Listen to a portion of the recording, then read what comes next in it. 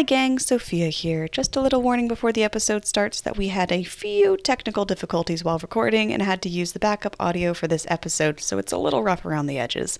I apologize for the dip in sound quality and wanted just to thank you all for bearing with us. I think this is a really fun episode despite that, and I hope you enjoy it as well. Every single person that Maximus interacts with, he's like, "Hey Maximus, how's it going? Boy, I sure want to go the fuck back to my house." Yeah, every single conversation, everyone's like, "Oh, Max, how you doing? You know, you're a great general, a respected figure in Roman politics." He's like, "Yes, did you know I have a wife and a son, and they're on a farm that I would like to go back to?"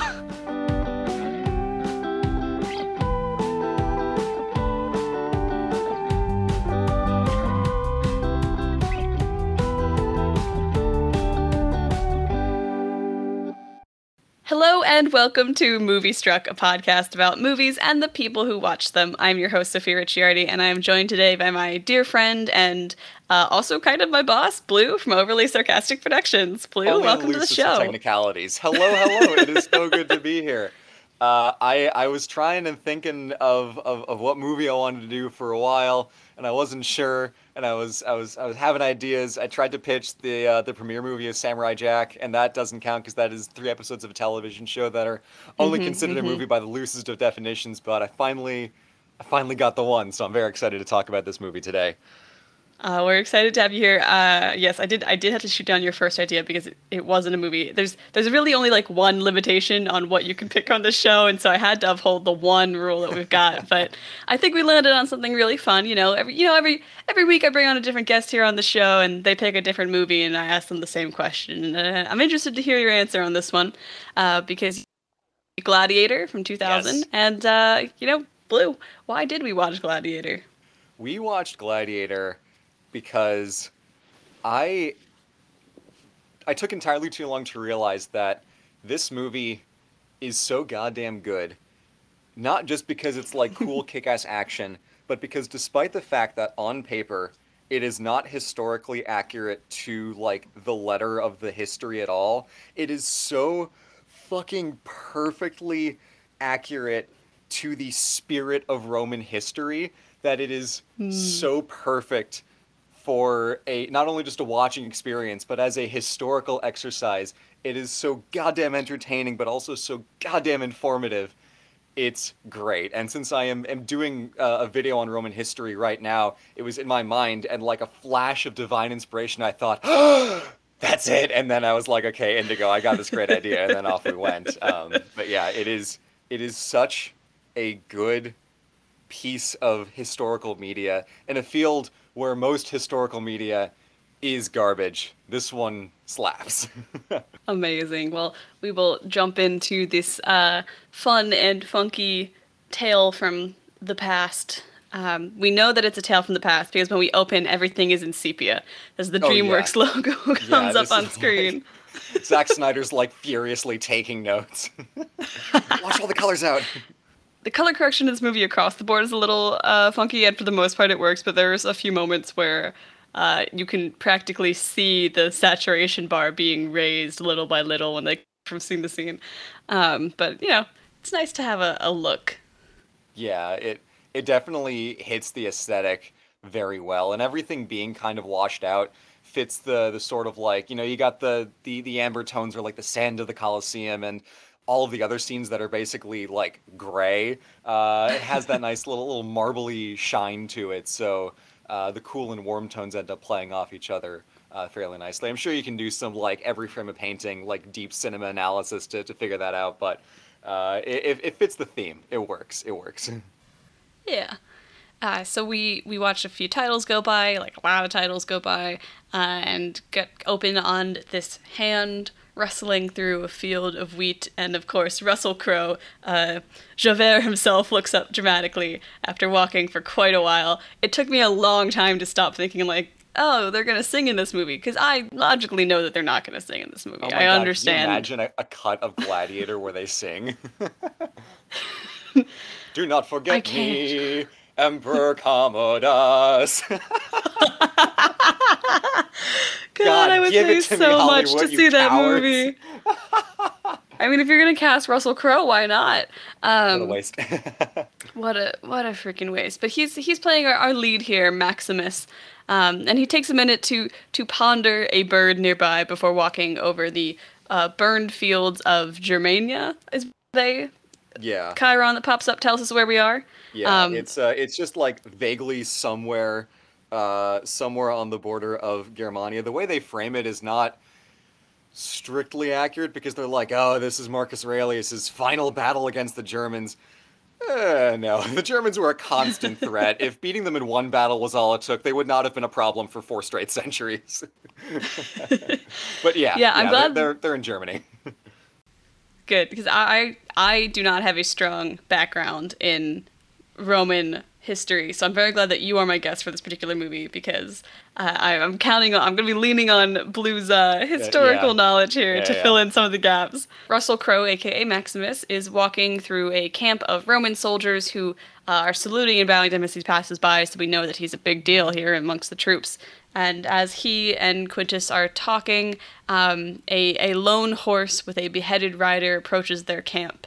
They understand that the Germanics, who begin to jeer at the Roman army, were not going to make peace, and they would have to fight after all. Yeah, no, and actually, one fun cinema fact is the chant that the Germanic people are chanting is actually sampled from the movie Zulu. So these like, 2nd century Germans are basically, doing a 18th century like far southern African war chant, and it obviously makes no sense, but it fits the vibe, and that's kind of all that they're going for in this scene. And it is really cool that it just the way that the scene plays out. You see the contrast of the Romans, where everything is methodical, everything is planned out, to one of the guys saying, "Oh, move those catapults up forward. They're far out of range." Maximus is like, "No, range is good." So every single little detail is planned out, and they have everything prepared. Where they give a very simple command, and everything is ready and in place with the fire arrows and all that shit. It's super cool to see the organization of the Romans versus all of these German guys who come running out of the woods. Not the most organized, but more organized than their predecessors, just ready to fucking throw down.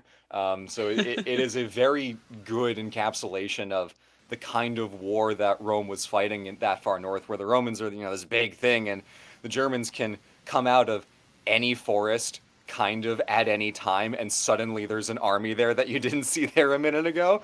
That was the reason they were so scary. Spooky. I think this scene does a lot of good work in the character department too, because it's a moment for us to kind of understand, like, who is this guy that we're going to be following for 2.5 hours? Who's Maximus? Why do we care about him? And he kind of has this ease of command when he's giving orders. He's obviously like a natural sort of tactician, from the comment you made earlier, about Quintus is like, oh, move the catapults up, and he's like, no, the range is good. To everyone sort of, he's the general of the army, we'll later learn, but also everyone is following his orders without really complaint. And he's also able to ride off to inspire the cavalry to spur them into action. We'll get a lot of speeches before battle in this movie, and the first one's coming up pretty quickly. He's a real speechy guy. Romans, like, everyone in this movie is a speechy guy. Whenever they got 5 minutes of podium time to themselves, they could go just on and on. Oh, yes. He also takes the time to stare at a dog a lot throughout this battle. There's this one dog that's, like, just kind of there throughout the whole battle, and I was so sure that dog was going to be important in the rest of the movie. No. Yeah, No. This is his only scene. What was going on with that? I'm like, it's not his dog. I don't know why they're focusing on it so much. I was very confused when I was rewatching this. I'm like, what's up with the dog? I'm like, is the dog supposed to be him? Is it like a metaphorical dog? Is he imagining? No, the dog is just like a dog that's there. Like, it's just someone's dog. And as far as I can tell, he survives the battle. So I guess Roman he's doggy daycare is dog. really expensive, so Maximus just had to take him to work. Maximus goes off into the woods with the cavalry. They're sort of planning this pincher attack before the battle begins, and he gives them this pep talk about how they have to hold the line, and what they do in life is going to echo in eternity, which is the first of many times when someone will talk about how it doesn't matter if they die because the afterlife is waiting, and it's sort of like a I expect speeches like this to happen before like Valhalla is mentioned most of the time. I've never really associated it with like the Fields of Elysium, which is what they're in reference to in the It's movie. Roman So equivalent. It's it's close the same enough. concept. It's close Yeah, enough. I Yeah. was like, oh, okay. But one of the fun things is that in the cavalry charge, the music that plays is actually the first draft of the famous Pirates of the Caribbean music. It's Wait, essentially the really? exact same tune, and it was used as temp music when scoring Pirates of the Caribbean. So like the famous song from that one is just someone's like riff on the Gladiator theme. That is excellent. Yeah. Oh, that's kind of fun facts we're looking for. Also, the dog does charge with the cavalry after Maximus gives his big speech, which again, the dog's not important after this scene, but he's a good boy to all of us. He's a good boy. Yeah. As the battle kind of kicks off, there is a man in very like ornate purple, an old man in very ornate purple robes, kind of watching from a distance that we cut to periodically. We understand that he's important, but we don't know who he is yet. So the Romans begin to advance. They do, and Blue, you're going to have to fill me in on the name for these tactics, but they do like the shield turtle line. Yeah, no, that's Testunum formation. It works. It's a thing. It's a thing. And the cavalry charge from the side, I don't know if it was used much in Germania because charging cavalry through the woods is kind of really fucking hard. So that probably wasn't the most popular tactic while on the northern frontier. But it is definitely a thing that Romans did, and the Byzantines were famous for it. So it's a little bit of a theme, is they're kind of smushing together a lot of Roman tropes into one space, and the cavalry charge is a sort of the first example of that, where it's like, is it accurate to this moment in history, like 180 AD that they're talking about? No, but it is very Roman, so it gets to go in. And the fire catapults, Yes. that cannot be correct. That's just projecting forward to Greek fire. That is, I don't know for a fact that it's bullshit, but it really seems bullshit. It may not be technically correct, but it is very good fun to look at. So the Yes. fighting kind of kicks off. You know, we get the cavalry charge from behind and the infantry marching up from the front with the flaming catapults supporting them, and we kind of get into the first of a series of battle scenes that we'll get throughout the movie, where it's the fight choreography starts off really interesting. You know, it's almost like a Game of Thrones Battle of the Bastards style fight. There's a lot of complex moves and sort of combat going on several planes, and then midway through the battle, it goes into a sort of confusingly shot slow-mo, heavily disoriented. They ran out of budget. One of the cameras got messed up, so they're like, "Oh no, this footage is really blurry. No, just slow it down. It'll be artsy." Yeah, I'm trying to think of the best way to describe it, because it's definitely done, I think, intentionally for artistic effect, but in a movie with so many other extremely well choreographed fight scenes, it sort of just took me out of it for a minute to so quickly move to, the battle is intense, and now we will show the intensity by blurring everything. Yeah, they really spent everything they had in that shot on the first half of the battle. Yeah. And the rest of it's like, okay, you get the picture. But the overall effect is still pretty impressive. You get the sense that it's like, yeah, it's a bloody mess, and like obviously it's not an easy process, but like the Romans are clearly outgunning these guys, and if you just give the Romans time, they eventually will stomp on you, and that'll be that. And stomp they do. The Romans emerge victorious from the battle. They start to cheer, and the old man in purple does sighs of relief. Later, we kind of cut away from the battle for a bit into a carriage where Commodus and some ladies, one of whom we'll later find out is Lucilla, his sister, are en route to the fighting locale in unnamed Germania. Commodus is sure that he's going to be named something or other. We later learn that he's anticipating being named the emperor after his father, and kind of foreshadows here that he's planning on holding some grand game of some sort once he is named emperor. He takes, once they reach the destination, he does take off for the front in order to find the Roman emperor, the Caesar, if you will. as they will call him several times throughout the movie. And of course, the Emperor Yeah, that we are Caesar, referring at this to. point, Caesar's Yeah. just a title. But yeah, no, they established Commodus pretty well out of the gate, where it's like, yeah, my awesome dad who totally loves me so much and is gonna name me the Empire, and I'm gonna hold games because I love my dad so much. And then a couple scenes later, oh boy.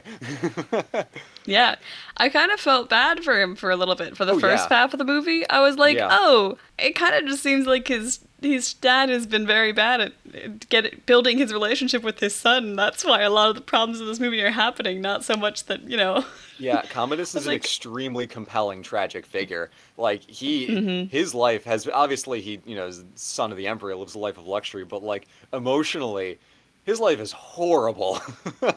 Basically from the start for reasons that we'll see later. But he's really, really well established and a very compelling character.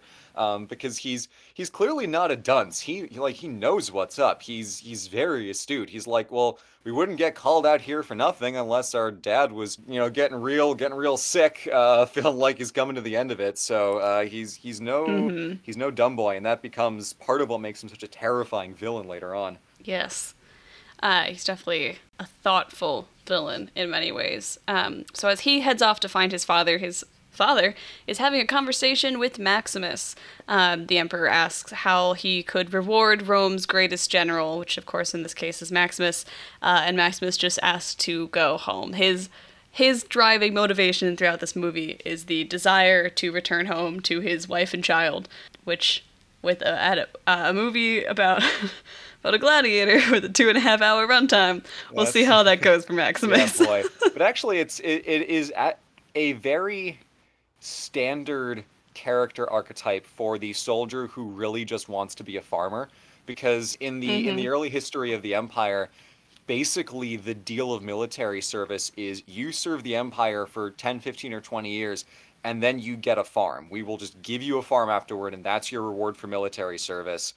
So Hmm. every soldier is like, I just got to wait this out, get my retirement, get my farm, and I'm set. So Commodus, or not Commodus, Maximus, all these Romans sound the fucking same.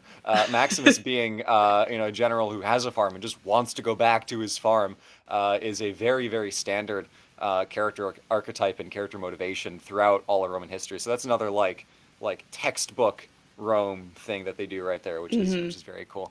And yeah, it's a movie called Gladiator. Guy with a wife and kids is not gonna have the Yeah, best I'll best end of the first act.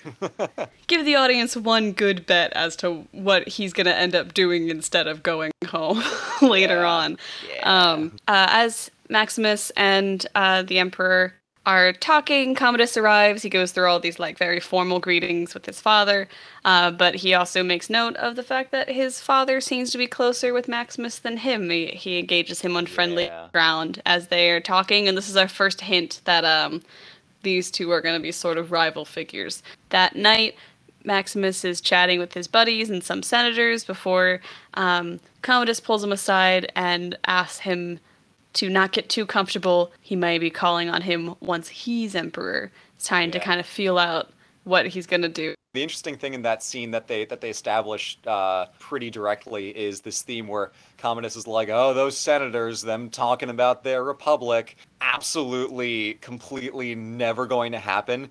That you would find a senator talking about how great a republic would be within earshot of the fucking son of the emperor.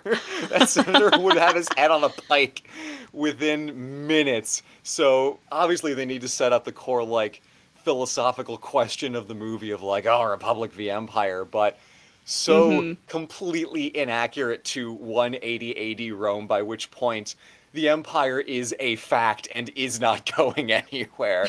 And even still, like the concept of seeing the Republic as a different thing from the Empire is completely arbitrary. Like we historically look back as like, oh, there was the Roman Republic and then there was the Roman Empire, but the people of Rome saw a continuous political system that went through some changes, but it was the same society. It was the same instruments of government. And sure, there were some changes after Augustus came along, but they didn't see this clean break as like the Republic is something different from the Empire. Because the Romans would have thought that they had an empire long before Augustus came along. It's just the position of the emperor being the guy who is the consul at the same time as the top general, as the same time as the highest priest, as the same time as, everything else, that is what was new. But this idea of like Republic v Empire is not only inaccurate to, the 180s AD, it's a question much more pertinent to like Caesar and Augustus and like the 50s, 40s, 30s, and like 20s BC. But that question never would have been asked by any Roman. So completely not true to the letter of the history, but it does encapsulate this spirit of like there are two Romes kind of like philosophically in conflict with each other, even though they superimpose it at a point in history in which this never would have been a topic of discussion, the way that they're framing it. But it is very cool. Yeah. And just sort of like to note in this opening sequence, this is the first 30 so minutes of the movie, we get a lot of backstory is the wrong word, but a lot of establishing who our major players are going to be before the inciting incident of the movie. And if you are just watching casually, it can be a little bit tricky to keep track of what's happening. I think one of the things that this movie does that maybe didn't work for me too well is we get a lot of the same information in multiple ways about Maximus, but not a lot of information about everyone around him. Yeah. Like, we're gonna really, by the end of this first 30 minutes, we're gonna really know that Maximus wants to go home. He has a wife and a son, and gosh darn it, he wants to go home to his wife and son and his farm. Yeah, they really do. Like, every single person that Maximus interacts with, he's like, hey, Maximus, how's it going? Boy, I sure want to go the fuck back to my house. Yeah, every single conversation. Everyone's like, oh, Max, how you doing? You're a great general, a respected figure in Roman politics. He's like, yes, did you know I have a wife and a son and they're on a farm that I would like to go back to? It's like, oh boy, Maximus, lovely weather we're having. It's better in Hispania. You know how I know? Because that's where my fucking farm is that I want to go to. Yeah. Oh. What was it, 2 years, 264 days in this morning? Jesus Christ, yep. Maximus. Chill out, Max, dog. Dude, he wouldn't have been, he was a general, so he wouldn't have been, like, drafted, would he have been? Like, he would have had to taken a commission or something? I'm not totally sure how I don't know the specific mechanics of how that works, but, like, he would have been out in the field for a while. I don't know if 2.5 years would have been standard, but if he was, with the Felix Legions, that would have been his posting. And even Marcus Aurelius was, like, famously on the front for years and years and years instead of being in Rome. And him being, that we'll get to this in a second, him being like the philosopher emperor.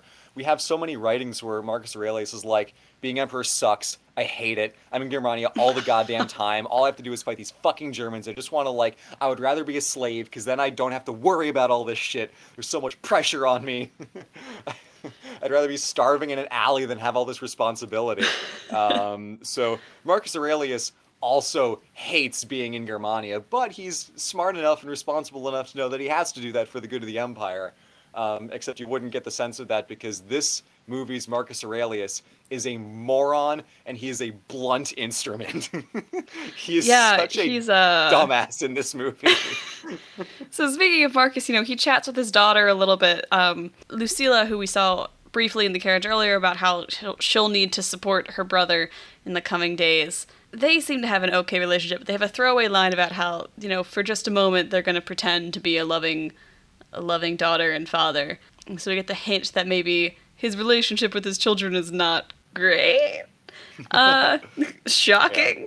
So the next day, Maximus is surveying his troops and his camp. He's sort of walking along. He pets so many things. He pets a horse. He pets a dog. He pets a man who is injured. It was shocking to me how many things in this camp they found for him to pet. But after he finishes walking around camp, touching everything, he walks in to talk to the emperor, who's writing something or other. For a while there, the Caesar kind of waxes poetic about how he built an empire, but he suffered experiencing only war to do so. And we're like, okay, so nobody wants to be here in Germania, so why is anybody in Germania? Yeah. Everyone's just trying to go. It's getting back to Jakku from the new Star Wars trilogy, except getting back to. Why does everybody want to go to Germania? Exactly. The Emperor sort of requests Maximus talk with him, and he seems to be pretty down on the fighting itself. Maximus is a little bit taken aback that he's so adamant that his legions of soldiers fought and died for nothing, saying that no, they fought for Rome, and the Emperor talks about how he wants to give Rome back to her true self, and so now we're learning that the conflict of this movie is actually that, like, Rome needs to go back to the good old days or something or other. And once again, talk about Max's home and his Yeah. son, a simple place that smells real nice, and he had so many crops, and he listed all of them, and, like, they were all Crops different on kinds each of side. trees. Yeah. And also just like the idea that Marcus Aurelius would want to make Rome a republic again is absolutely bullshit. Nothing even close to that is attested by anything that we have from Marcus Aurelius. There is no reason an emperor would think, yeah, it's a good idea to make Rome a republic again, because he's coming on the tail end of 5 really good emperors who were all very good at their jobs and made Rome Mm-hmm. a lot better off than they found it. So for someone in the position of Marcus Aurelius to look at the state of Rome over the past 60 years and think, nah, this is bad. It's like you are at the absolute peak of Roman prosperity. You would never think to give Rome back to the Senate. Yeah, I think something that this movie, this is a long movie, and a lot is put Long-ass into it, movie. but there's a lot of, like, long contemplative shots, and I kind of would have appreciated if maybe instead of the 6th or so shot of a hand walking through a field of grain, we had maybe gotten a little bit of insight into the state of affairs in Rome, because we get a lot of the, like, top-down perspective, but we Yeah. don't see a lot of just, like, life on the streets, or No. how people actually perceive the Senate and the Emperor. We get a lot more kind of treating the Roman citizenry as just like an audience in the Colosseum, and that's it. Yeah, And so much that of is this the movie interesting revolves. thing. Rome Yeah. only exists in the abstract, which I think is a deliberate choice and actually ends up making some interesting thematic points. But you do not see any named Roman citizen who is not a senator or a member of the royal family or a general. Like there are no named soldiers. There are no named citizens. The gladiators are all slaves, so they don't count. Roman people only exist as an abstract, unknowable mob, and that becomes interesting later on. It actually ends up serving some points. But yeah, the focus that this movie shows and the angle that this movie looks at Roman society through is very, very odd and very, very narrow and specific. It's not like the male gaze. It's like the strategic geopolitical gaze and the gladiatorial gaze. It's like it's the risk approach to movie making. You know, you're going to be playing this game for yeah. 7 hours, and it sort of only matters in, you know, just terms of geography. So Maximus and the Emperor are talking, and of course we get to the crux of the movie here, the thing that is going to cause Maximus all the problems and keep him from going home to his wife and child on their farm, which has many different crops, as we mentioned before. The Emperor says, you know, I don't want my son to be the next emperor. I'd like you to be the protector of Rome after I die. Maximus is super taken aback and, like, initially turns him down, but the Emperor says, you know, it has to be you because you're not corrupted by politics. And again, at this point in the movie, we haven't seen that much politics, but we have to assume that it's bad because it's politics, I guess. Yeah. The Emperor is, like, really down on Commodus, his son. He's like, he's not moral, he can't rule, yada yada yada. And that because Maximus commands the loyalty of the army, his son will have to accept him. But Maximus is like, dude, this is a lot, and it feels like you and your son have some issues to work out before you kick the bucket, so I'm gonna go think about this for a while. And he sort of, like, trudges off to go Mr. have Emperor, a this dramatic seems like moment a in the you woods. problem. So much of this problem does feel like if Commodus and his father had, like, just a little bit worked on their relationship instead of whatever else they've both been doing, maybe we wouldn't be in this situation. But, you know. Yeah. And you can see why, like, you know, Marcus Aurelius is basically gone for the entirety of Commodus's childhood. He was off in Germania. Yeah. So, like, even though it is implied that Commodus and Lucilla and Maximus all kind of grew up together, and Lucilla and Maximus maybe banged, that, like, Marcus Aurelius just spent a lot more time with Maximus, and naturally, because of how great he was as a general and how useful he's been to Rome, grows to trust him more. But yeah, that gets explored in the next scene, doesn't it? It does, because as Maximus goes and wanders off, he runs into a woman whose name I always forget, Lucilla. I cannot remember her name to save my life. And they sort of talked about their respective families. We learned that she's a widow, but has an 8-year-old son named Lucius. And once again, we get to learn that Maximus does have a family, a wife and a son who are on a farm that he really wants to get back to. And he goes to praise to them and sees visions of his wife and son who are on a farm with lots of crops that he would like to get back to. And he asks his buddy, his servant Cicero, to grab him a drink. And as they're chatting, he's like, I might not actually be able to go home to my wife and son on that farm with all the crops that I really want to go back to after all. But before he can give his decision, we cut to Commodus in the emperor's tent. He's staring at this dramatic bust of his old man.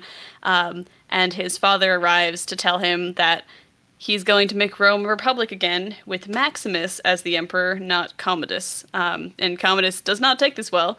He's definitely disappointed, and he looks genuinely like torn up inside. Yeah. Like this and is... It's interesting because there's a progression. At first, Marcus Aurelius says, it's not going to be you. And Commodus says, what older, wiser man is to take your place? And he's like, oh, okay, maybe this is like a temporary deal. Maybe I'm just waiting. Maybe I'm not ready yet. Okay. Right. And then when Marcus Aurelius is like Maximus, Commodus is like, oh, okay. So that's how it is. And then you see the spiral start to begin. Uh-huh. They sort of like go from talking about how Commodus was not qualified to like Commodus was never enough for his father and their poor father-son relationship. And while his dad is kind of like apologizing for the way he's treated his son on his knees, they seem like they're going to be hugging it out. But then the music gets super tense, and Commodus, instead of hugging his father, strangles him to death. And it's shot really well when they cut up to when they like pan the camera over to the bust of Marcus Aurelius, like dramatically underlit as the old man's getting strangled. That's good. It's that's so good spooky. cinema. Yeah. And it is cool because like you see Commodus like laying out his motivations very painfully clearly, where it's like all I wanted was you to hug me once. If I felt, what was it? If you hugged me and pressed my head to your chest, it would be the sun on my face for 1,000 years. Oh my God, that's heartbreaking. Yeah. God, this is why it was really hard for me to like... and Marcus is just so bad. Yeah, that was part of what made it really hard for me to treat Commodus as a villain, I think, for the first half of this movie. Because he does... He takes this step of killing his father and immediately spirals into full-on, like, big bad evil guy territory. But his initial motivation is so sympathetic that I was like, wow, jeez, dude, I'm sorry. Yeah. I'm really... That's rough, buddy. And the only way to make Commodus into a tragic figure is to make Marcus Aurelius a horrible father, which is not the craziest of a stretch, because historically the man was up in Germania the whole time. He really wouldn't have seen his son that often, but like could have called him up to the front, could have had him take notes on how to be a general. Like there are ways he could have done it, but the idea that Marcus Aurelius passes over his own son and then is confused when he is upset is what's like, oh my God, you monumental, colossal, towering dumbass. How are you this daft? Why did you tell him when the two of you were alone? What did you think was going to happen when you told him that you were passing him up? Because you didn't. It's not. No one else knows except for Maximus, who, as we're about to find out, is not going to take it well either. So Maximus is called in to see the emperor, but when he walks in, he finds out the emperor is now Commodus, who asks him to lament the death of his father with him. Commodus says that the old man died in his sleep before asking Maximus for his loyalty as the new emperor, but Maximus does not shake his hand. At 4:30 p.m.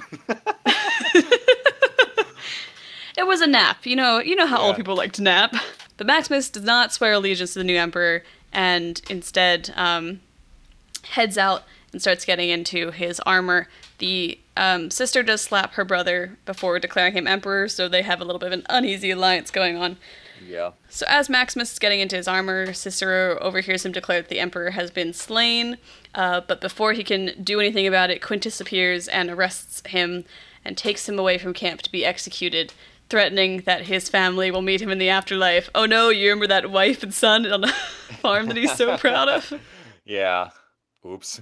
Oh no, not his family, his wife and son, and on their farm with all the crops that he wanted to go back to so badly.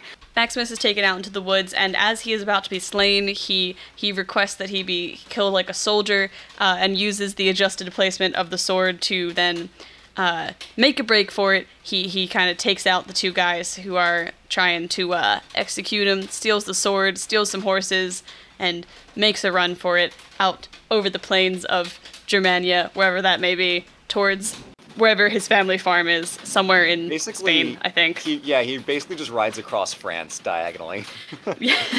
Yeah, ambiguous, like, plains, hills, and mountains. Yeah, probably all within, the like, sword... 3 square feet of each other in Southern California. Oh, yeah.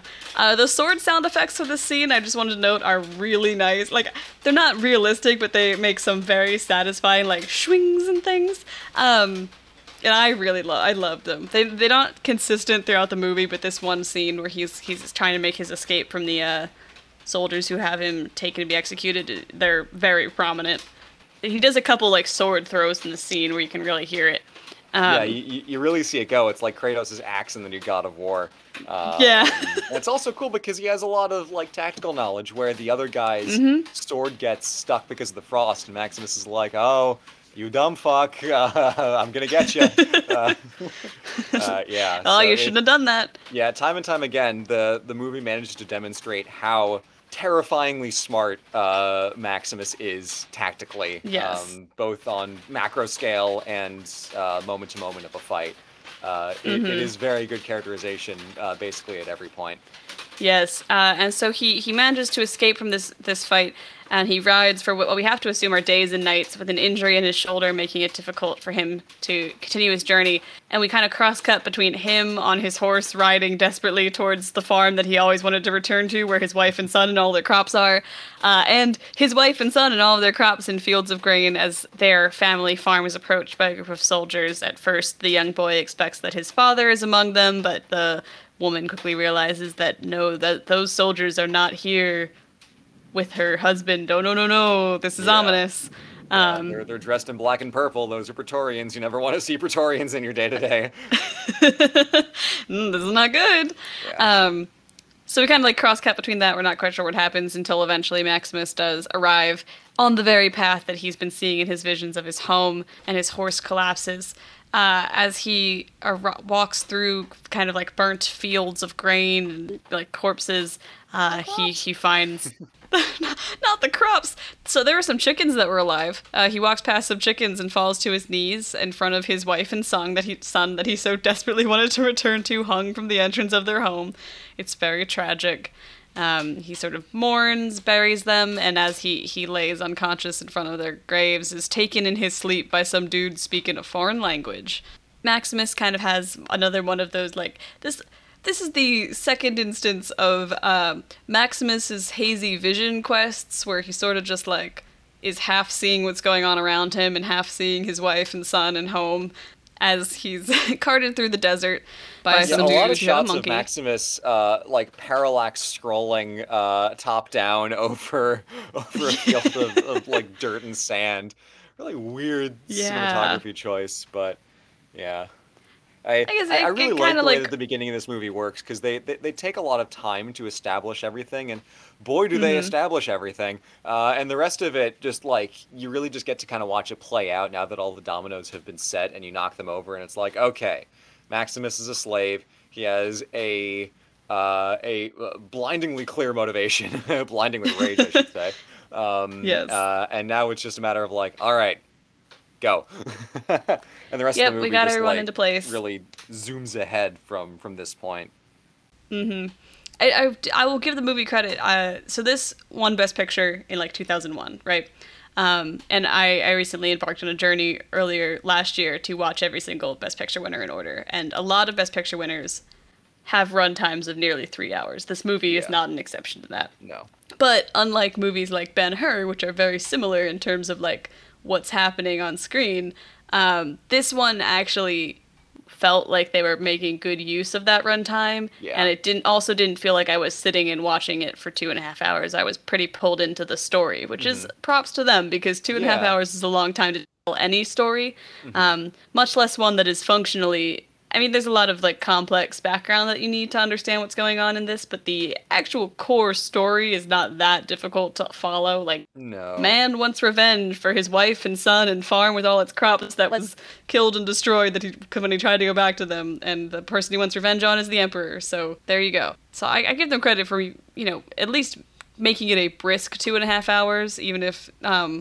sometimes I wasn't quite following the political machinations in the background. But again, I don't have a strong background in Roman history, so I don't know if maybe that made it a little bit clearer what was happening during some of the little side conversations they would cut to from time to time. It's for someone who has more of the background in Roman history, it's pretty like standard Roman history topics that they're working their way through, but of course, it's pretty unfamiliar to a casual viewer. So I think it's a good thing that they made all of those interludes fairly brisk. So like the scene where Commodus is in the Senate, there's like Mm-hmm. the bread and stuff, and Commodus is like, you corrupt idiot dummies who don't know what you're talking about, and all you do is yada yada yada. It's like, okay, now that makes sense. Like I I know the corrupt politician trope. I know the do nothing bureaucrat trope. I can kind of get into this. So Mm-hmm. at least for me, the politics all kind of flowed fairly well and made sense within the context of what else is happening in the movie. There are some things that we'll get to a little bit later of how they try to tie the political fate of Rome to what's going on in the arena, and how that is kind of a tenuous connection at best, but isn't actually Yeah. baseless, which is pretty cool. So yeah, we don't need to go through the rest of the plot as as methodically as we went through the beginning, because the beginning is really where a lot of the specific stuff happens, but the rest of the plot is just like following these threads through their logical conclusions. But it's good. It's cool. Yeah. You see a lot of different stuff, and I like that Mm-hmm. like this next section of the movie, it takes place simultaneously in Rome with the Commodus plot line, and then down in what's modern day Algeria in North Africa for the beginning of the Maximus plot line. And it's cool because like you got Rome, you got North Africa, you got Germania, you got the war with the barbarians, you've got the politics, you've got the imperial family, you've got the gladiators, you've got a coup, you've got like really all of the Roman bases kind of like happening all at once here. So Can check that's them all pretty off your neat bingo that they card. that they incorporate all of these disparate elements into one surprisingly cohesive narrative, given how many different plot lines they're juggling. And sure, they have to, as we'll see, they have to bend a little bit of Yeah. the historical narrative to make it work, but all of it is very true to the spirit of Roman history. It's just that they're taking things that are like, Mm-hmm. this is a plot line from this century, this is more of a plot line from this other century, this is more of a plot line from this entirely unrelated thing that has nothing to do with gladiators, and they throw it together, and it fits. So you get a real good, like, wide-ranging picture of all the things that Rome was, even if we don't see an actual citizen doing anything actual citizen-like. It's about the spirit of Rome, not the people of Rome, which I guess is kind of Yeah, the theme of the movie. But yeah, yeah. speaking of Rome, that's not where Maximus is. He's at a place that a Chiron helpfully informs us is Zucabar, I'm going to go with. It's Um, they incorrectly identify it as a province, and it was a city within one of the provinces of huh. Mauritania. But yeah, I looked it up. Add I'm that like, to the that's not a bloops. province. Wait a minute. And I was like, in the movie Gladiator, they incorrectly attribute it as a province when it's really a city. I'm like, oh, okay, cool, fine, that makes sense. Yeah, we see a merchant named Proximo, and another merchant are chatting about some gay giraffes that were sold to Proximo before, and the dude's like, "Look, I'll give you." That is Uh, the actual dialogue is about how he was sold these two giraffes and they won't mate, and I'm like, this is excellent. This is exactly the kind of high tier machinations and plot relevant information that I was looking for from this scene. So the merchant's like, oh, I might have not given you the correct giraffes, but I've got some new stock and I'll cut you a deal. And so Proximo goes and looks over his selection of slaves to pull some new fighters for an upcoming match, including our boy Maximus. He buys him thinking that he's a deserter, along with Maximus, his buddy Juba, who I don't think is really actually named in the movie, but in IMDb they listed his character name. Um, it shows it in the subtitles, along with yeah. Hagen, the German guy, but Mm-hmm. never actually addressed by name. Nope. That's unfortunate because he's actually one of the better characters in the movie too. He is one of the better Um, characters in the movie. Proximo takes them to his training hall, barracks is the word I'm looking for, Yeah. and gives a speech about how he bought them for them to die. They're gladiators. It's about entertainment, and they kind of get to sparring to see what all of their abilities are. Maximus does not fight back against the guy he's paired up with. He just sort of takes a series of hits, but always gets back up. And Proximo seems to see the hint of something in him.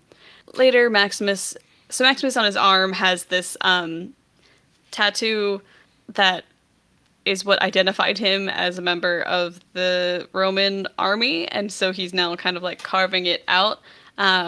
Pretty brutal as, scene. pretty brutally. Yeah. As he and his new buddy Juba are talking about, and the Juba's like, "Isn't that like a sign of for your gods? Like, aren't they going to be angry about you not having that on your arm anymore?" And Maximus is like, "Yeah, buddy, that's the whole fucking idea." Yeah. It's kind of a silly conversation because the things that are tattooed on his arm is SPQR, Senatus Populusque Romanum, which is like the four letters that denote Rome. You might as well just write Rome on his arm. And it's kind of silly for Juba to be like, "Oh, what's that?" It's like those letters were plastered on every fucking inch of the empire. He would know what those letters mean.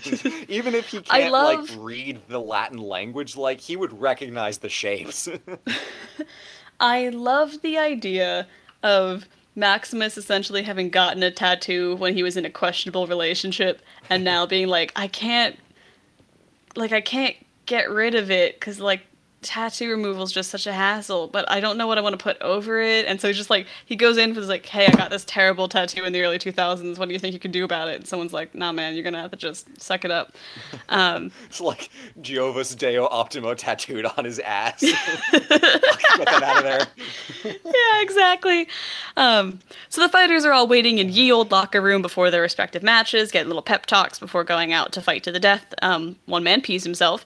As the gates open, the crowd's going wild, and like an all-out brawl begins. Each man is chained to one other, so Maximus is chained to Juba, and et cetera, et cetera. They sort of like just brawl. There's a lot of craziness going on. Whoa, fighting. There's one of the many gladiator scenes in Gladiator, essentially. Yeah. The first big fight. And as they pretty handily are able to survive, and as the crowd is cheering for Maximus and crew, it sort of fades out, and we go to the sky and then zoom into the Colosseum in Rome where a parade is going by. Commodus, the new emperor, is getting jeered at by the crowd. Yeah.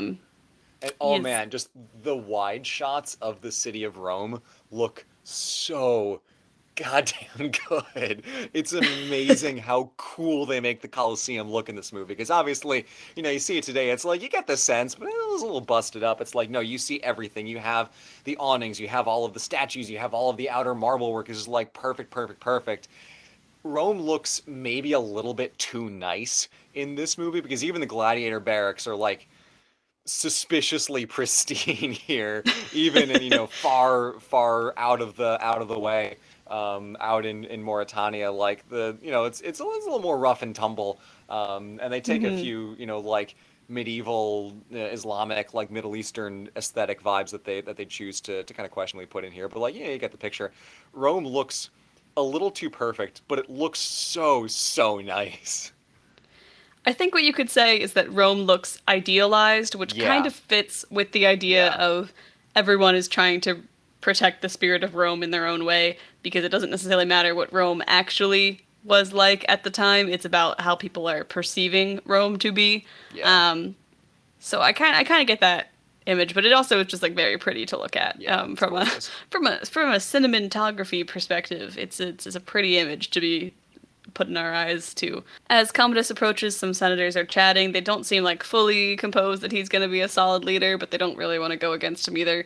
The Senate kind of calls a meeting, and as you mentioned, they start running Commodus through some matters of the state, but he almost immediately is like, this shit doesn't matter. Stands up, gives a big speech about how everyone in this room is lame, and they don't know what the people want.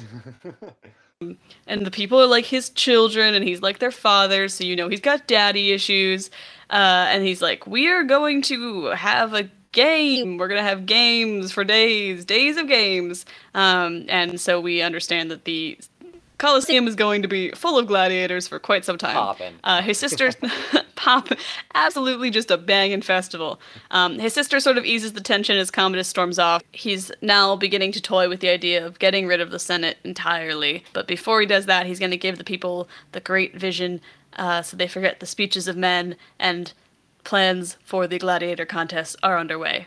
It's fight day, and then one of my favorite pieces of production design in the entire movie pops up. It's a poster advertising the gladiator fights, and at the top it says gladiators, and at the bottom it says violenta, and it's just like a cartoon, right. like stick figure. It's like a little bit of like a Keith Haring kind of like stick figure in the middle of a gladiator, and that's the only text on the entire poster. And I thought that was that's just excellent. Yeah, that is really, really funny. Actually, gladiators, violence. Violence. It's not terribly far off, because in Pompeii, the excavations have shown a frankly ludicrous amount of graffiti relating to the gladiatorial games, specifically with like women and men writing like horribly profane things about like, oh, this gladiator is so hot, like, oh, this gladiator has the biggest dong, and stuff like that. It is like the concept of like cartoon slapstick, like gladiators, violence is very on brand. Oh, I'm so glad. I'm so glad that people have always been the same. Yeah, it's one of the things that I love about this movie, because the parts that are ridiculous are the parts that are most true to the spirit of Rome. Mm-hmm. So senators that had the poster in hand are kind of concerned about the 150 days of games being successful at distracting people and bolstering Commodus's popularity.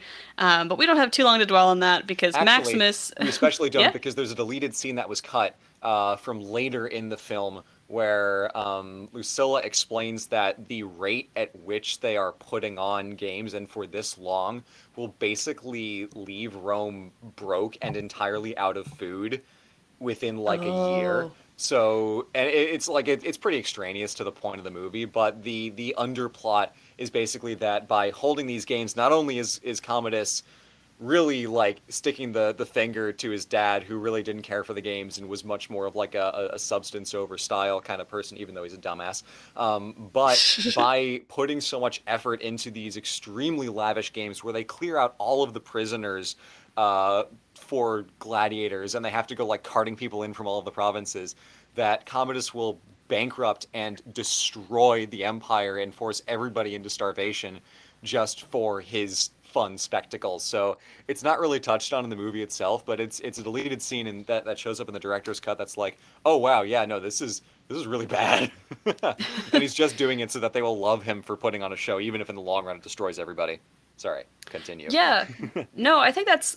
Personally, I kind of wish that scene was included, because as much as there's a lot of things that are happening that we had to slog through in this movie, I feel like a lot of Commodus's stuff is, other than his poor relationship with his father, we kind of just see his actions rather than what's causing them. We're not seeing a lot of the effect to inform why his actions are so problematic. Like, we kind of get a hint of it in the Senate in that first scene where he pretty much brushes off a guy who's like, hey, there's a plague going on that we should probably do something about. And Commodus is like, forget the plague, I want to talk about the gladiatorial games that we're reinstating. And having a little bit of an exploration of how he doesn't really care about the people of Rome. He just sort of cares about the feelings that they might have towards him. Yeah. Would have, I think, been a little bit... It would have been nice to have it more explicitly laid out in the movie, because at times I think it gets overshadowed by... Overshadowed by farms. Yep. Yeah, exactly. If we get 10 scenes of Maximus wanting to go back, we can get one scene of Commodus stating his motivation. And there actually is one really cool family so much. scene where Commodus takes a blade to a statue of Marcus Aurelius in the royal palace until the sword breaks. Yikes. Oof. And that is another cool-ass scene that should have been in there, but this movie's already long enough, so, like, I get it. Yeah, I appreciate editing, because so many movies these days could benefit from maybe a harsher editing pass, but at the same time, I think there might have been a scene in there they could have probably left in and would have benefited. So Maximus is... Yeah, we don't need, like, the 6th or 7th person to find out that Maximus has a wife and a son that he'd like to go back to. Maximus, meanwhile, is enjoying some popularity from local crowds as they cheer for the Spaniard, as he comes to be known. Yep. He's sort of got into the swing of fights. He's beheading a dude and doing all sorts of nonsense. And we get, of course, the famous "Are you not entertained?" shout. He yells to a crowd who's kind of like cheering and jeering at him. Later that night, Proximo meets with him about their act returning to the Colosseum as opposed to like the province that they're out in now. And we learn that Proximo, who owns Maximus and his gang, was once a gladiator who actually won his freedom as well. He stood in front of the emperor and was given his freedom. And Maximus declares that he too wants to stand in front of the emperor.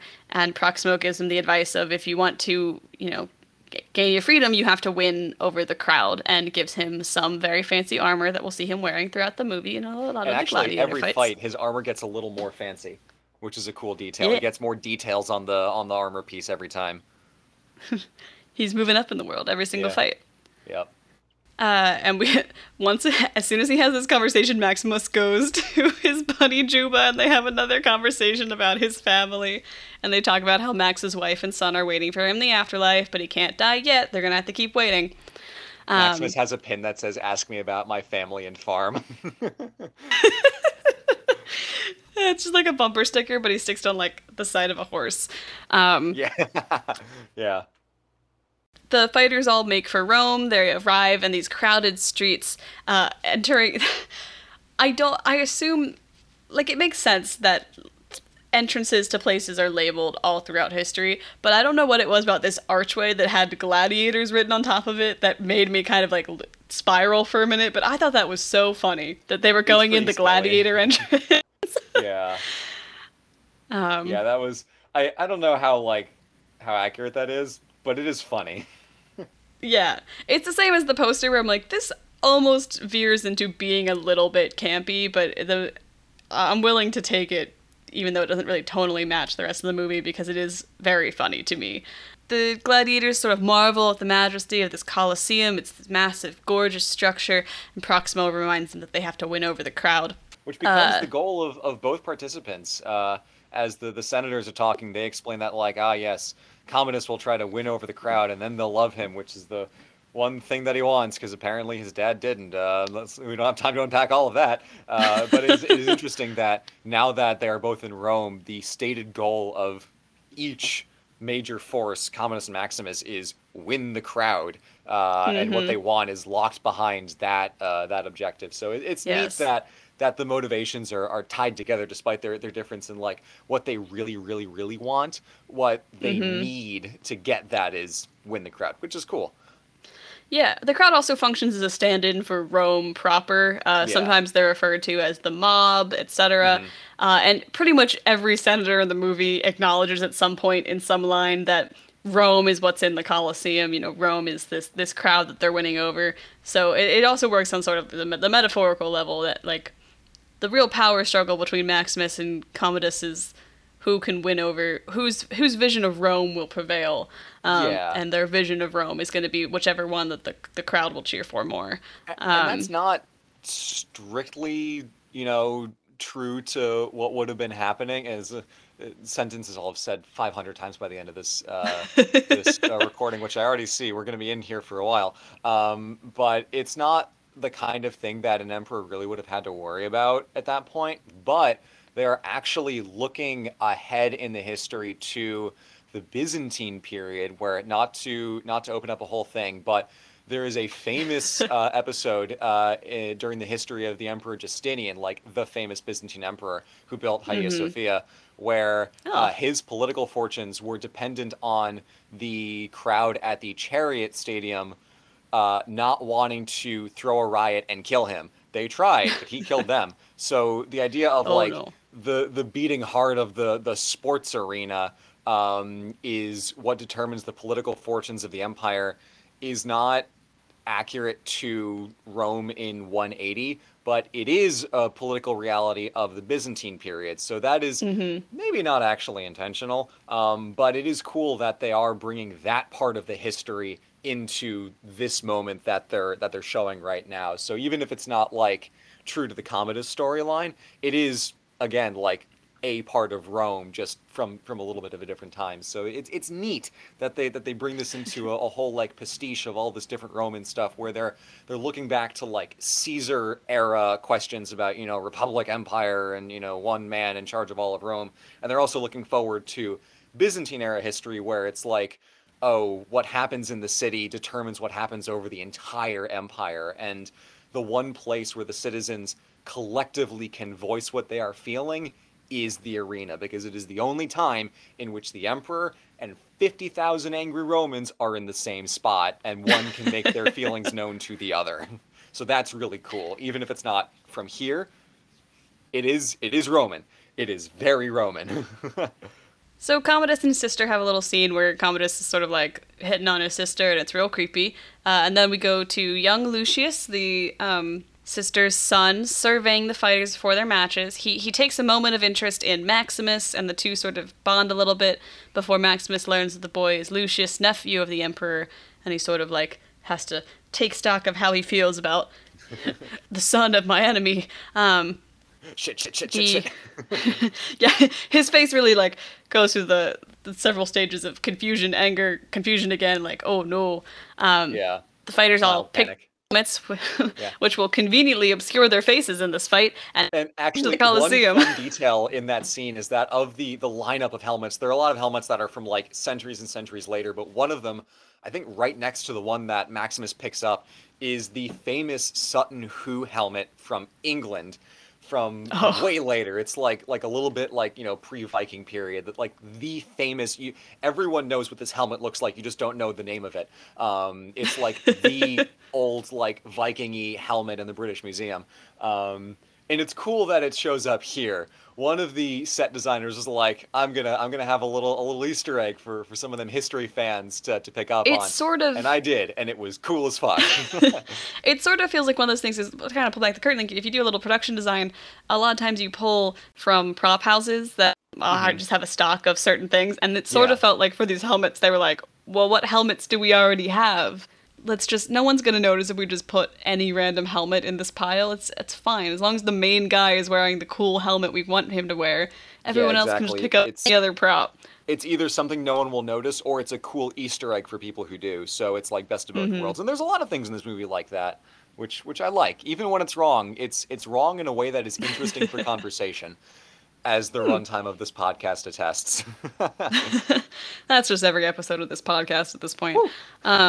Maximus and his boys take to the field, and they all approach the emperor except for Maximus. And in the battle, they'll be recreating the fall of Carthage. Max and his boys are playing the barbarians, who are supposed to be defeated. But Max manages to use his old... I call him Maximus. We're going to call him Max for short. Max manages... My boy Max rallies the other fighters to stick with him and follow his orders, pulling on his history as a general so that they might survive the onslaught by working together, because once again, the power of friendship will save the day.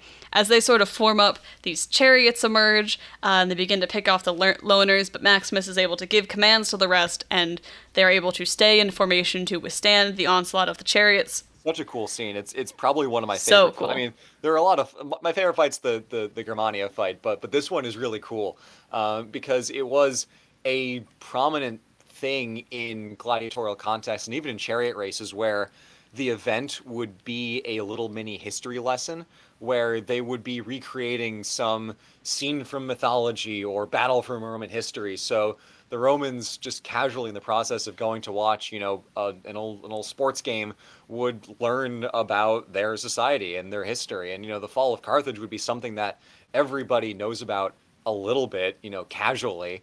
But it's like going to watch a hockey game, except instead of like, you know, two random teams from two cities, it's like, yes, this hockey team on this side is George Washington and the American Patriots, and this other hockey team is the Redcoats, and by like the Washington's hockey team winning, it's like, there you go. That's how the history happened. And obviously that's not a one-to-one metaphor, but like, it's uncomfortably close. It works a little too well. So the fight continues. The big guy takes a spear to the leg, but Max manages to save him, and in the process, they take out a few more of the chariots. There's a great shot in the middle of this battle where Commodus kind of like makes a like ooh face and like looks away while he's watching. He's entertained in a very childlike manner. Yes. The gladiators, though, they're smoking their opponents, and despite being the underdogs and also the people who are supposed to lose because they're not supposed to win the fall of Carthage, It is really cool that this they is the emerge only, victorious. like, these scenes are the only scenes in which Commodus is, like, unambiguously having a blast. He is so enjoying himself when he's watching the games, and it is really cool to see, like, this is what, like, flips the switch and makes him just light up. After the match, Commodus decides that he's going to meet the Spaniard. And as he approaches, Max kind of hides a little spear in his hand, prepared to kill his mortal enemy. But he's stopped at the last second because the young boy Lucius also approaches, and his uncle holds him in front of him as he's talking to the gladiators. When the emperor asks for his name, Maximus says that my name is Gladiator, and he goes to walk away, but as he turns his back, he is surrounded by legionnaires, and they're like, no, you can't disrespect the emperor like that. So Maximus takes off his helmet and reveals that he's actually the general who's been alive this whole time, and gives a very dramatic speech about vengeance, which he wants to get for his wife and son, who he wanted to go home to on their farm without the crops. Which nobody in the arena can hear. Not one. It's up to it's up to Commodus if Max is going to live or die, but the crowd are chanting live, live, live, live, and he is allowed to live another day, showing that he's the people's champion. If this was Rocky, he may have lost the battle, but he's won the hearts of the people. And the triumphant gladiators exit the field, where the fighters are all sort of like rallying around Maximus in the barracks here. Back at the palace, Commodus asks his sister why Maximus is still alive, and, if no one in the Legion would tell him that they hadn't actually killed their old commander, then, surely they don't actually love him, so he won't let this treachery go unpunished. Is this the scene where he says, "It vexes me, I'm terribly vexed"? That's my favorite line in yes. film. He uses the word vexed so much in this scene. Like every other sentence.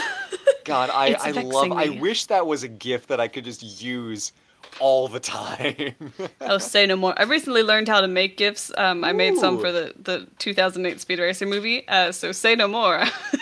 I'll get shit off my track. Get that weak shit off my track, and also the scene where Racer X punches a man while driving, but that is another Moviestruck episode entirely.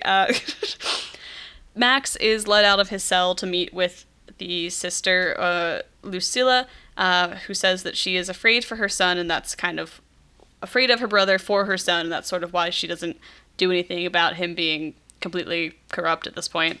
And she wants Maximus to meet with the politician who also wants what he wants, to return the spirit of Rome or whatever, but he turns her down, saying that the old Maximus is dead. He died along with his wife and son on the farm that he wanted to go home to so bad. It is actually interesting, though, the idea that Lucius being named as heir is dangerous for him as well as for Commodus, because, you see dictators never make a line of succession, because if there's a line of succession, that makes them expendable. Right. But then, as soon as they die, the whole thing goes to shit. Stay tuned for all of world history in about 20 to 30 years. You heard it here first. I mean, you've heard it everywhere else first, too.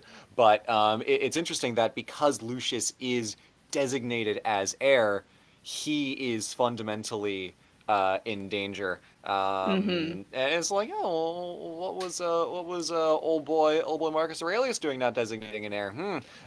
So you see the problems that happen when you don't designate an heir, and you see the problems that happen when you do designate an heir. So yeah, and there's also the line where Lucilla says that rich matrons would pay lots of money to be pleasured by the gladiators of Rome.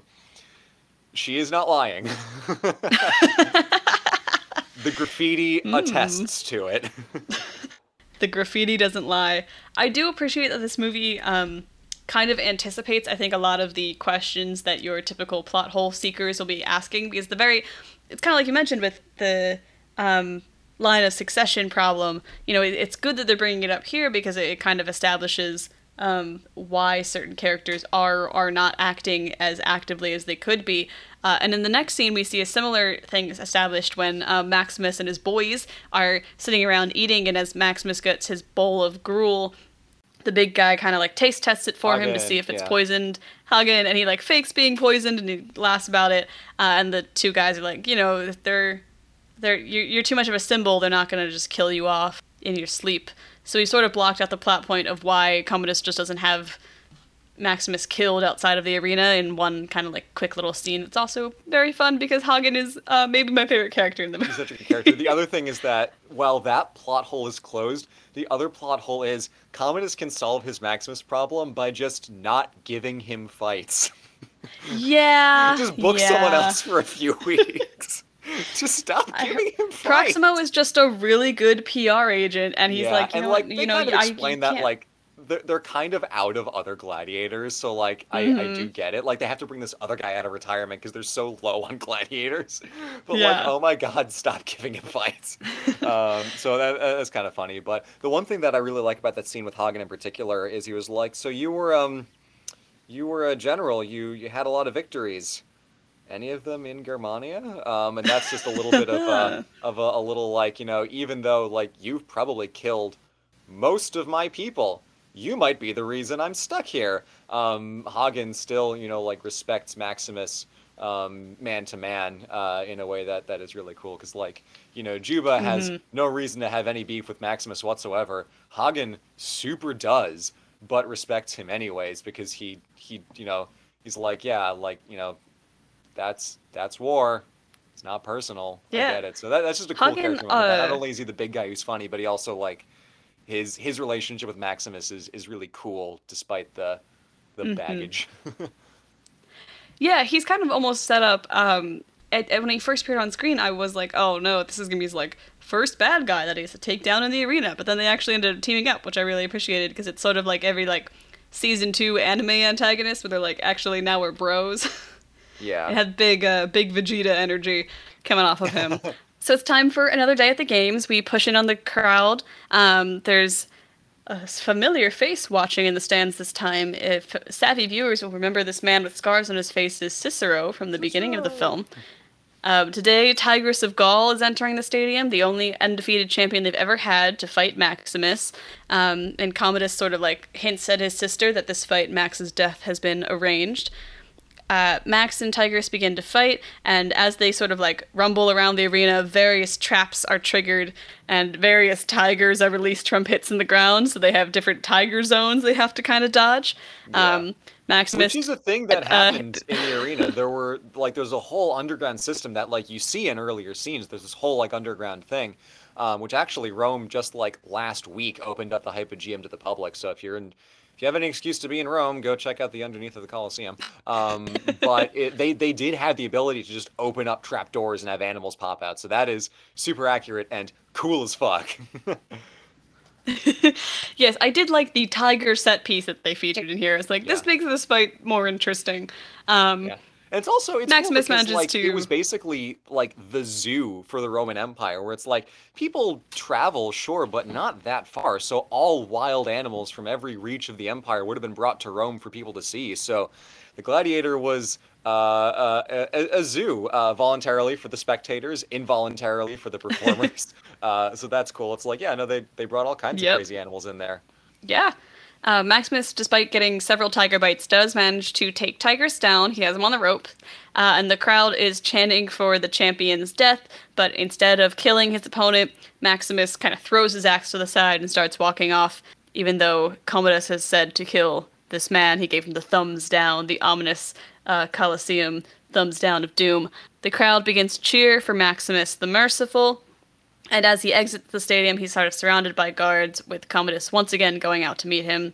Commodus does like almost a little "Are we so different, you and I" speech. Yeah.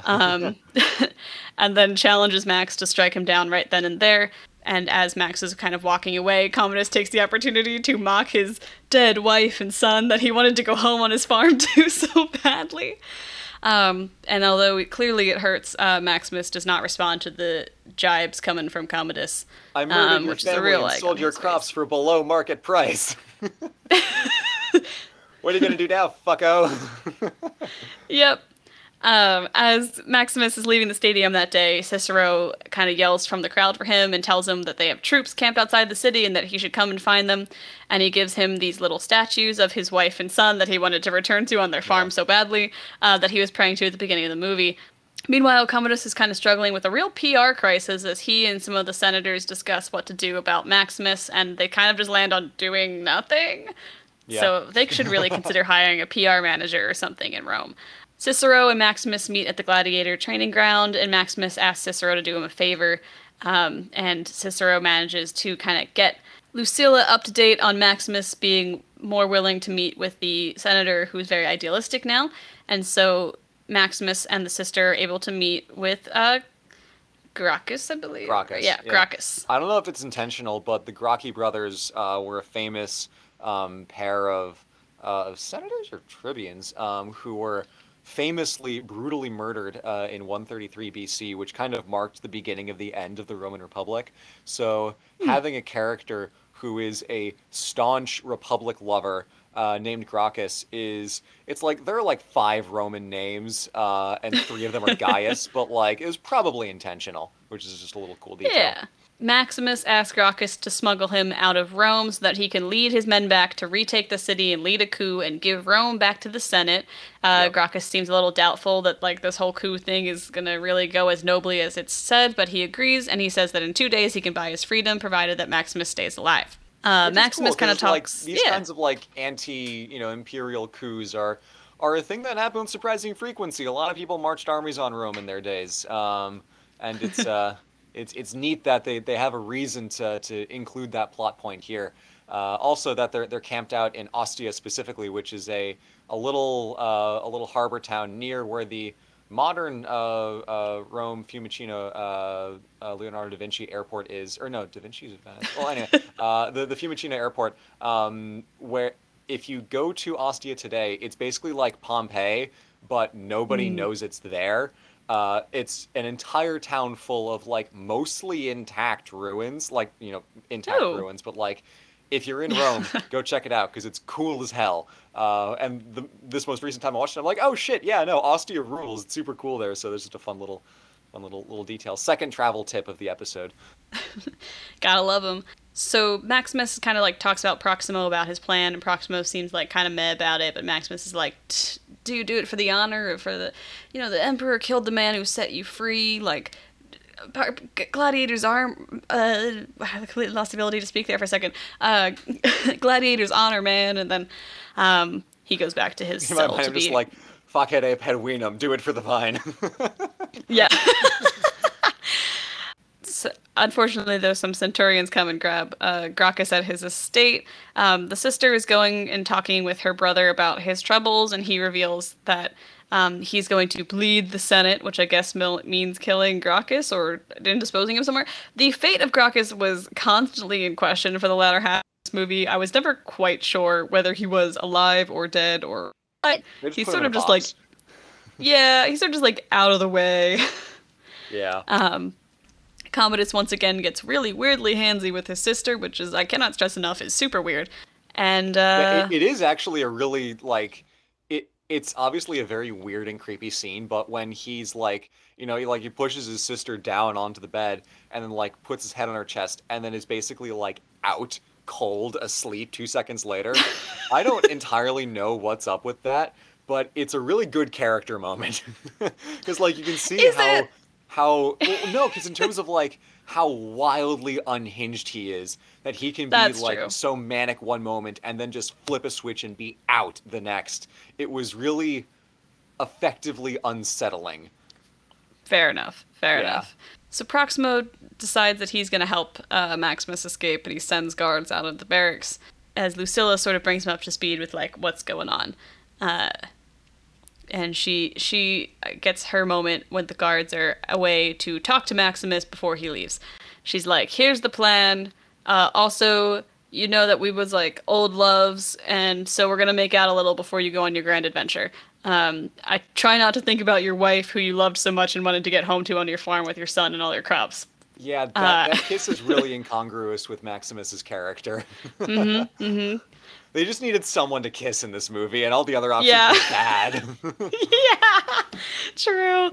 Uh, so while that's happening, Commodus sees his nephew Lucius sparring in the halls and asks if he's playing Legionnaire, but the kid's like, "No, I'm playing Gladiator, and specifically, Oh yeah. I'm playing the Spaniard." And Commodus is like, "I don't care for that shit one bit." Yeah, Um, Maximus, the savior of Rome, which, like, no one would have been calling him the savior because no one would have thought that he needed saving. Like, in terms of, like, the yeah. conversations people would have out on the street doesn't make sense, but, like, words that you could say to make your uncle go into a tailspin, those are definitely it. And this sort of clues Commodus in. He's like, "Who told you that?" And the kid sort of whispers in his ear. And then when the sister comes looking for her son, she finds Commodus and Lucius talking about Mark Antony and Cleopatra, and later about Claudius, who was betrayed by his own, his own close blood of some kind. And I think it was Commodus is sort assassinated. of I don't really know the story that well. yeah, he's talking in metaphor here because the whole time he's telling this story, he's very menacingly looking over at his sister and being like, This is such "Oh, a I good would, scene. I love this scene so much yeah, because it is absolutely Commodus at his most menacing and most composed, weirdly, and in mm-hmm, total control of the situation because he knows exactly what levers he needs to pull on. Where for the rest of the movie, he's obviously very powerful but kind of flailing. This is the one scene where he is like pinpoint terrifying, and it's so good. mm-hmm." Oh yeah, it's scary. He's threatening his sister kind of metaphorically with her son on his lap, because he reveals like, "I know you've been conspiring against me, and if you do anything else, you're gonna tell me everything you know, and I'm gonna ruin your plans because if you hurt me, I'll hurt your son." And it's genuinely scary. And that night, after the plan kind of falls apart, soldiers arrive at Proximo's, and he doesn't open the gate, giving Maximus and his pals time to escape. Max calls upon his gladiator buddies to make a distraction so that he can make his escape towards where Cicero is waiting for him. As Maximus heads underground and grabs his armor and sword, the gladiators kind of like charge the soldiers who break through the gate. And Proximo what gets Max stabbed. sees is really the last stand of the Dothraki. Yeah. Yeah. God, yeah, you're right.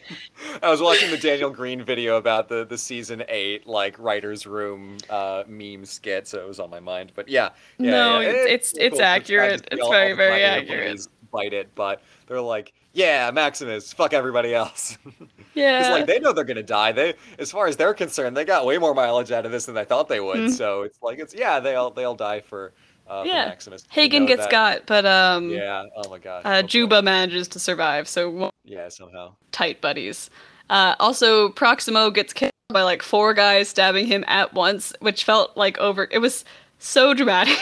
It was so dramatic.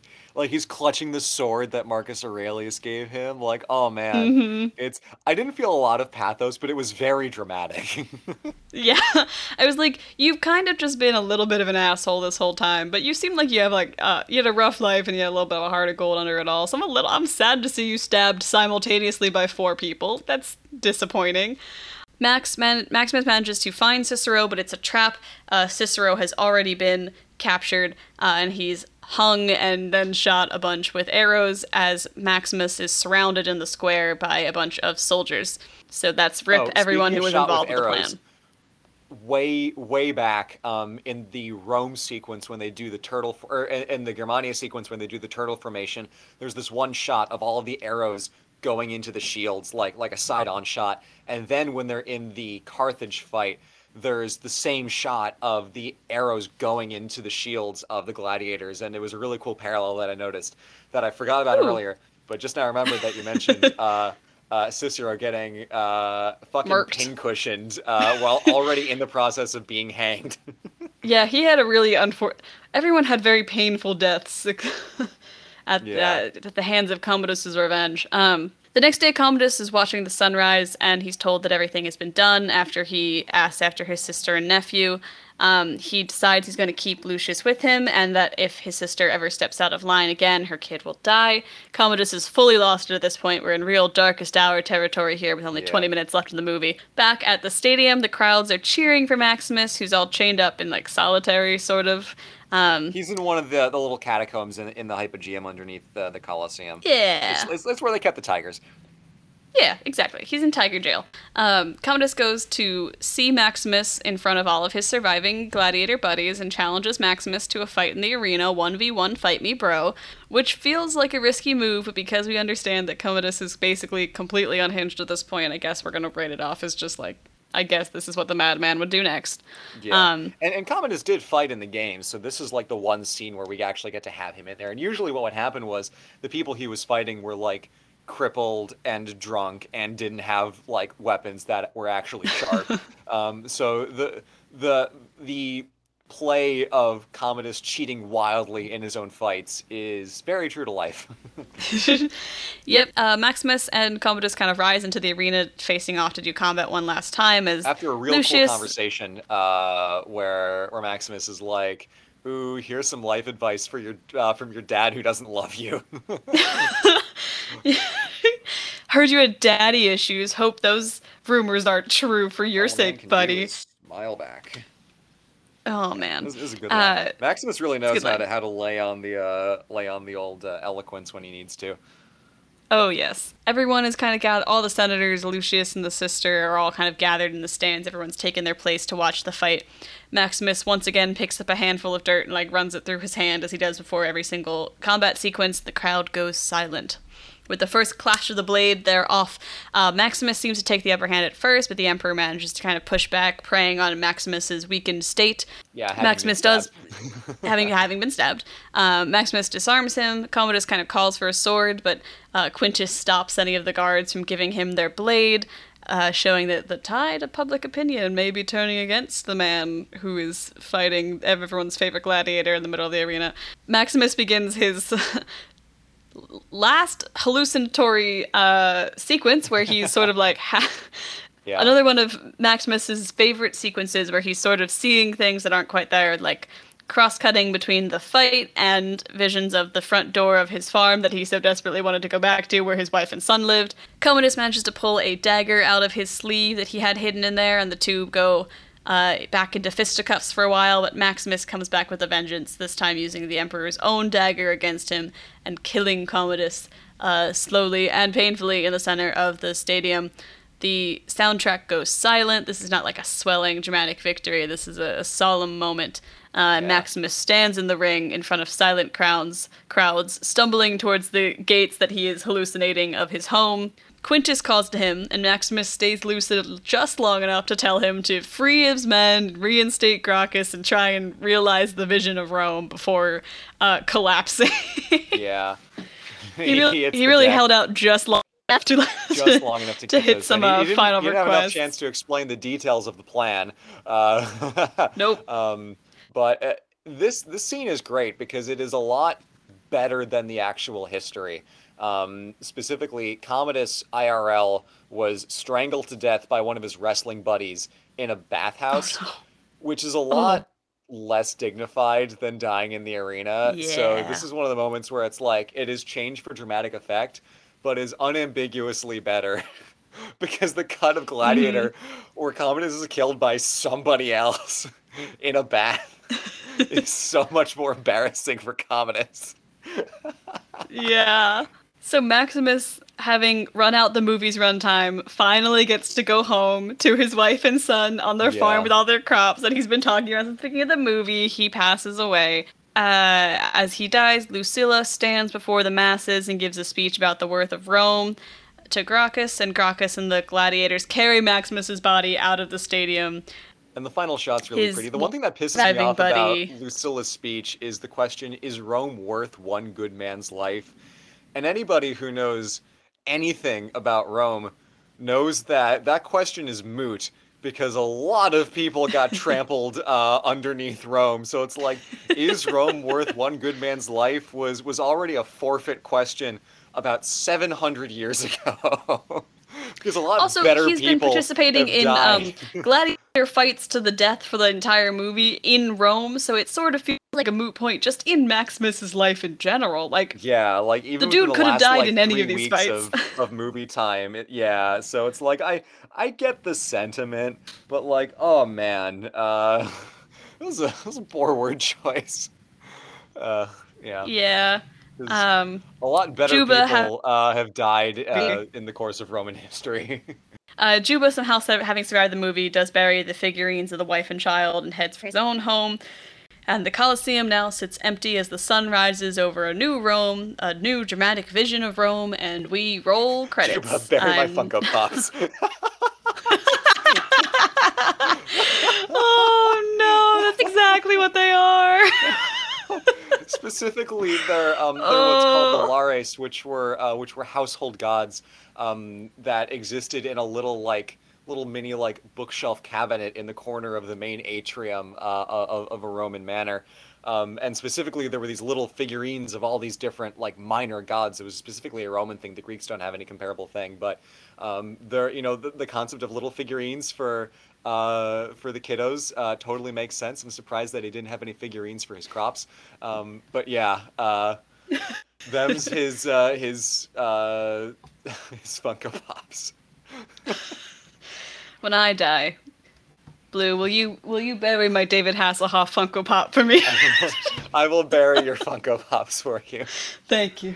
Thank you. Oh, God. Yeah, so that's Gladiator. I think, it's definitely an extremely well-made movie. It won Best Picture for a reason. I feel a little bit confused as to what the final theme of the movie is. I think vaguely I understand what it was trying to say, but I feel like there was so much happening that between the action set pieces being very cool and then everyone waxing poetic about what they thought Rome was, by the end of the movie, I wasn't 100% sure what I was supposed to think Rome was going to become. It gets a little muddied at the end, to say the least. So essentially, what they imply is that Rome becomes a republic again, which Mm-hmm. is absolutely wild and never would have happened. Um, but I was thinking about that, and I was like, I don't know if I really have an answer, because like the whole point is that Rome tramples on a lot of people in the name of its own greatness, and even at one point you hear Marcus Aurelius say, "So much for the glory of Rome," that it's like it's all this effort and for what? And I think the clearest theme that the movie presents is what is worth the glory of this abstract concept. What are we all collectively willing Mm-hmm. to sacrifice of ourselves and of each other? And Maximus only cares about Rome so much. He only cares about the Republic as Marcus Aurelius did. He just wanted his goddamn crops. Yeah, he just But wanted to I go think home to his family, yeah, his wife and child, with their the crops. meaning at the end is pretty fuzzy for sure. Mm-hmm. And I, even searching now, I can't really find a good definitive answer. And I guess that is kind of part of the problem. Um, but I think what I like about the way this movie works so much is that they show you basically all of Roman history at a glance. They show you the military campaigns. They show you the political infighting and the intrigue and the corruption and the madness of the emperors and the weird like bureaucratic plotting of the Senate, and the way in which the provinces are pressed upon for what Rome needs, and all of these other things kind of coming together in this unified like narrative of, oh, here's Rome. And it works. It weirdly does work, but trying to wrench one message out of all of that is exceptionally hard. And I think it Mm-hmm. says more about the brutality of Rome than the glory of it. Uh, Yeah. that Yeah, everyone for is like, sure. oh, this is so important. But all it seems to do is trample on people. It tramples on the Germans, it tramples on the slaves, it tramples on its own generals, it tramples on the people. Yep. Rome is harsh. Scenery of Rome never stops. Yeah, Uh, yeah. yeah, I mean, obviously you picked this movie and we've kind of touched on it already, but do you have any sort of closing thoughts here for the episode? Any Would you recommend this movie to other people to watch it? Maybe like what scenarios would you watch this movie again in? How are you feeling after having watched Gladiator? Yeah, I love this movie so much, and even when I point out the things that are objectively bullshit, they are bullshit in a way that is so good for discussion, as this podcast I hope has shown, and that you can learn so much about this society from just the simple act of watching this movie, where even if you won't have a textbook understanding of like the beat by beat, plot points of the reign of Emperor Commodus, which in this movie is implied to be about 4 weeks, when in real life it was like 20 years, you will understand so much about what Rome was like and how Rome worked and what it did by seeing all these different angles of it, even if you don't actually get the view of the everyday people. Go watch A Funny Thing Happen on the way to the forum for that, and maybe that's a future Moviestruck episode for us. That's much more the domestic scene. But if you want to understand the character of Rome, this is the movie for you, because not only is it entertaining, not only is it cool as hell, but historically it is so useful, and it is the rare piece of media that uses the strength of its own medium to educate in a historical way, that even though it's not accurate to the plot points, it is such a clear vision of Roman culture in the history of the empire that draws on like stuff from the Caesar era, it draws on stuff from the Byzantine era, it draws on stuff from the Marcus Aurelius and Commodus era. It is such a rarely complete picture of this society in one 2.5 hour runtime that I am astounded it exists as good as it does. And that's just my whole thing with this, is that it is fun, but you really actually can learn about it. And when you dig into it, and when you find out what things they're making up, what things they're changing, it will only deepen your understanding of what this culture was like. Because Rome is a long thing. It's thousands of years. So, any one piece of media won't give you the whole picture, but this movie really does a good job of giving you a full picture of the society. And that's, now I'm just repeating myself, it's so goddamn good, and I love it so much, and it's fun, which is the best part. Yeah, it's definitely, a lot of the movies that we end up talking about on this podcast are sort of like fun to make fun of with your friends movies. I don't know if this falls into that same category for me.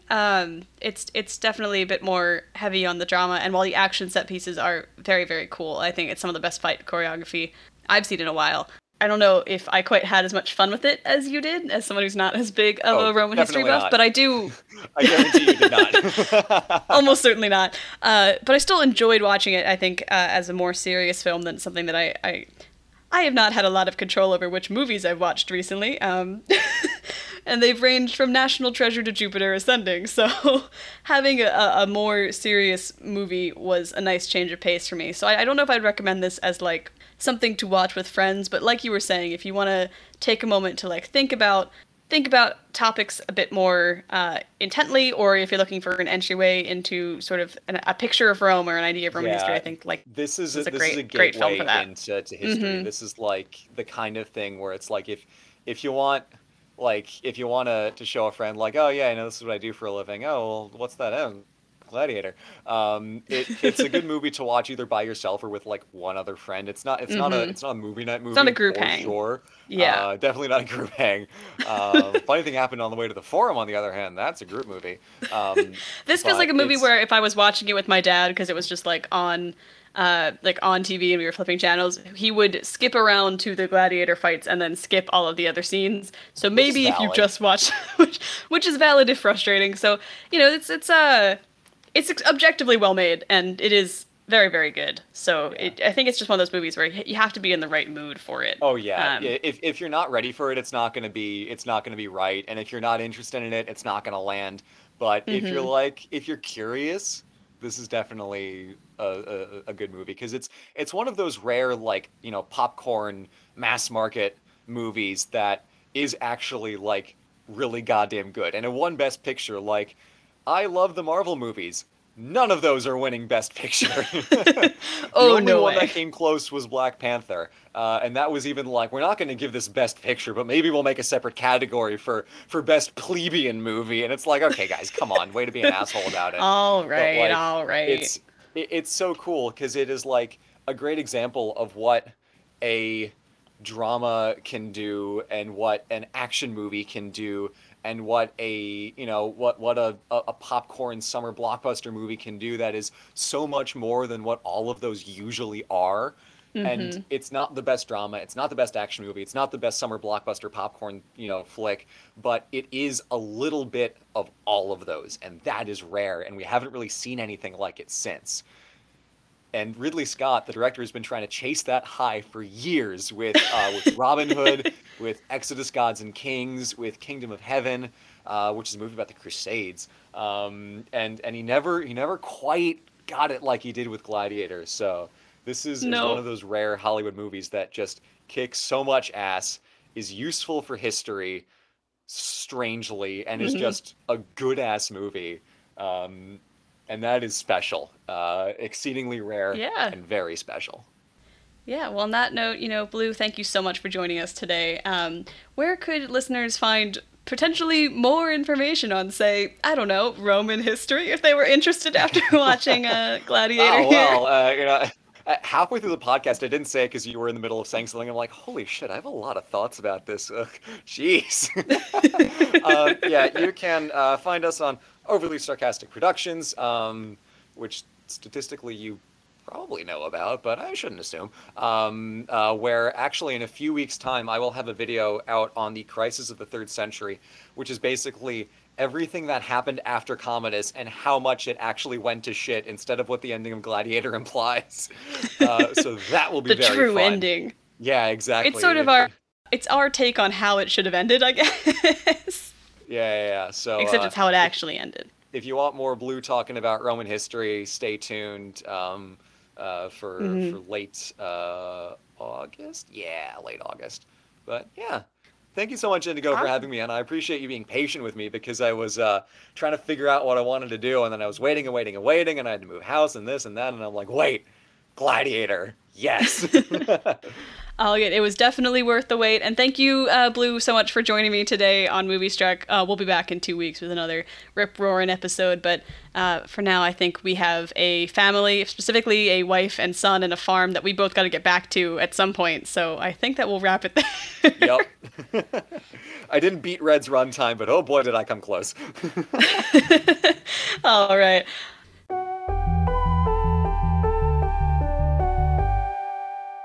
Thanks so much for listening to this week's episode of Moviestruck. We'll be back on August 2nd to talk about 1965's Beach Blanket Bingo, but if you have any questions, comments, or concerns before then, feel free to write to the show at moviestruckpod@gmail.com. If you enjoyed this episode, please rate us and leave a review on your preferred podcast platform. And for more of Blue, check out links to Overly Sarcastic Productions' YouTube channel and more in the show notes below.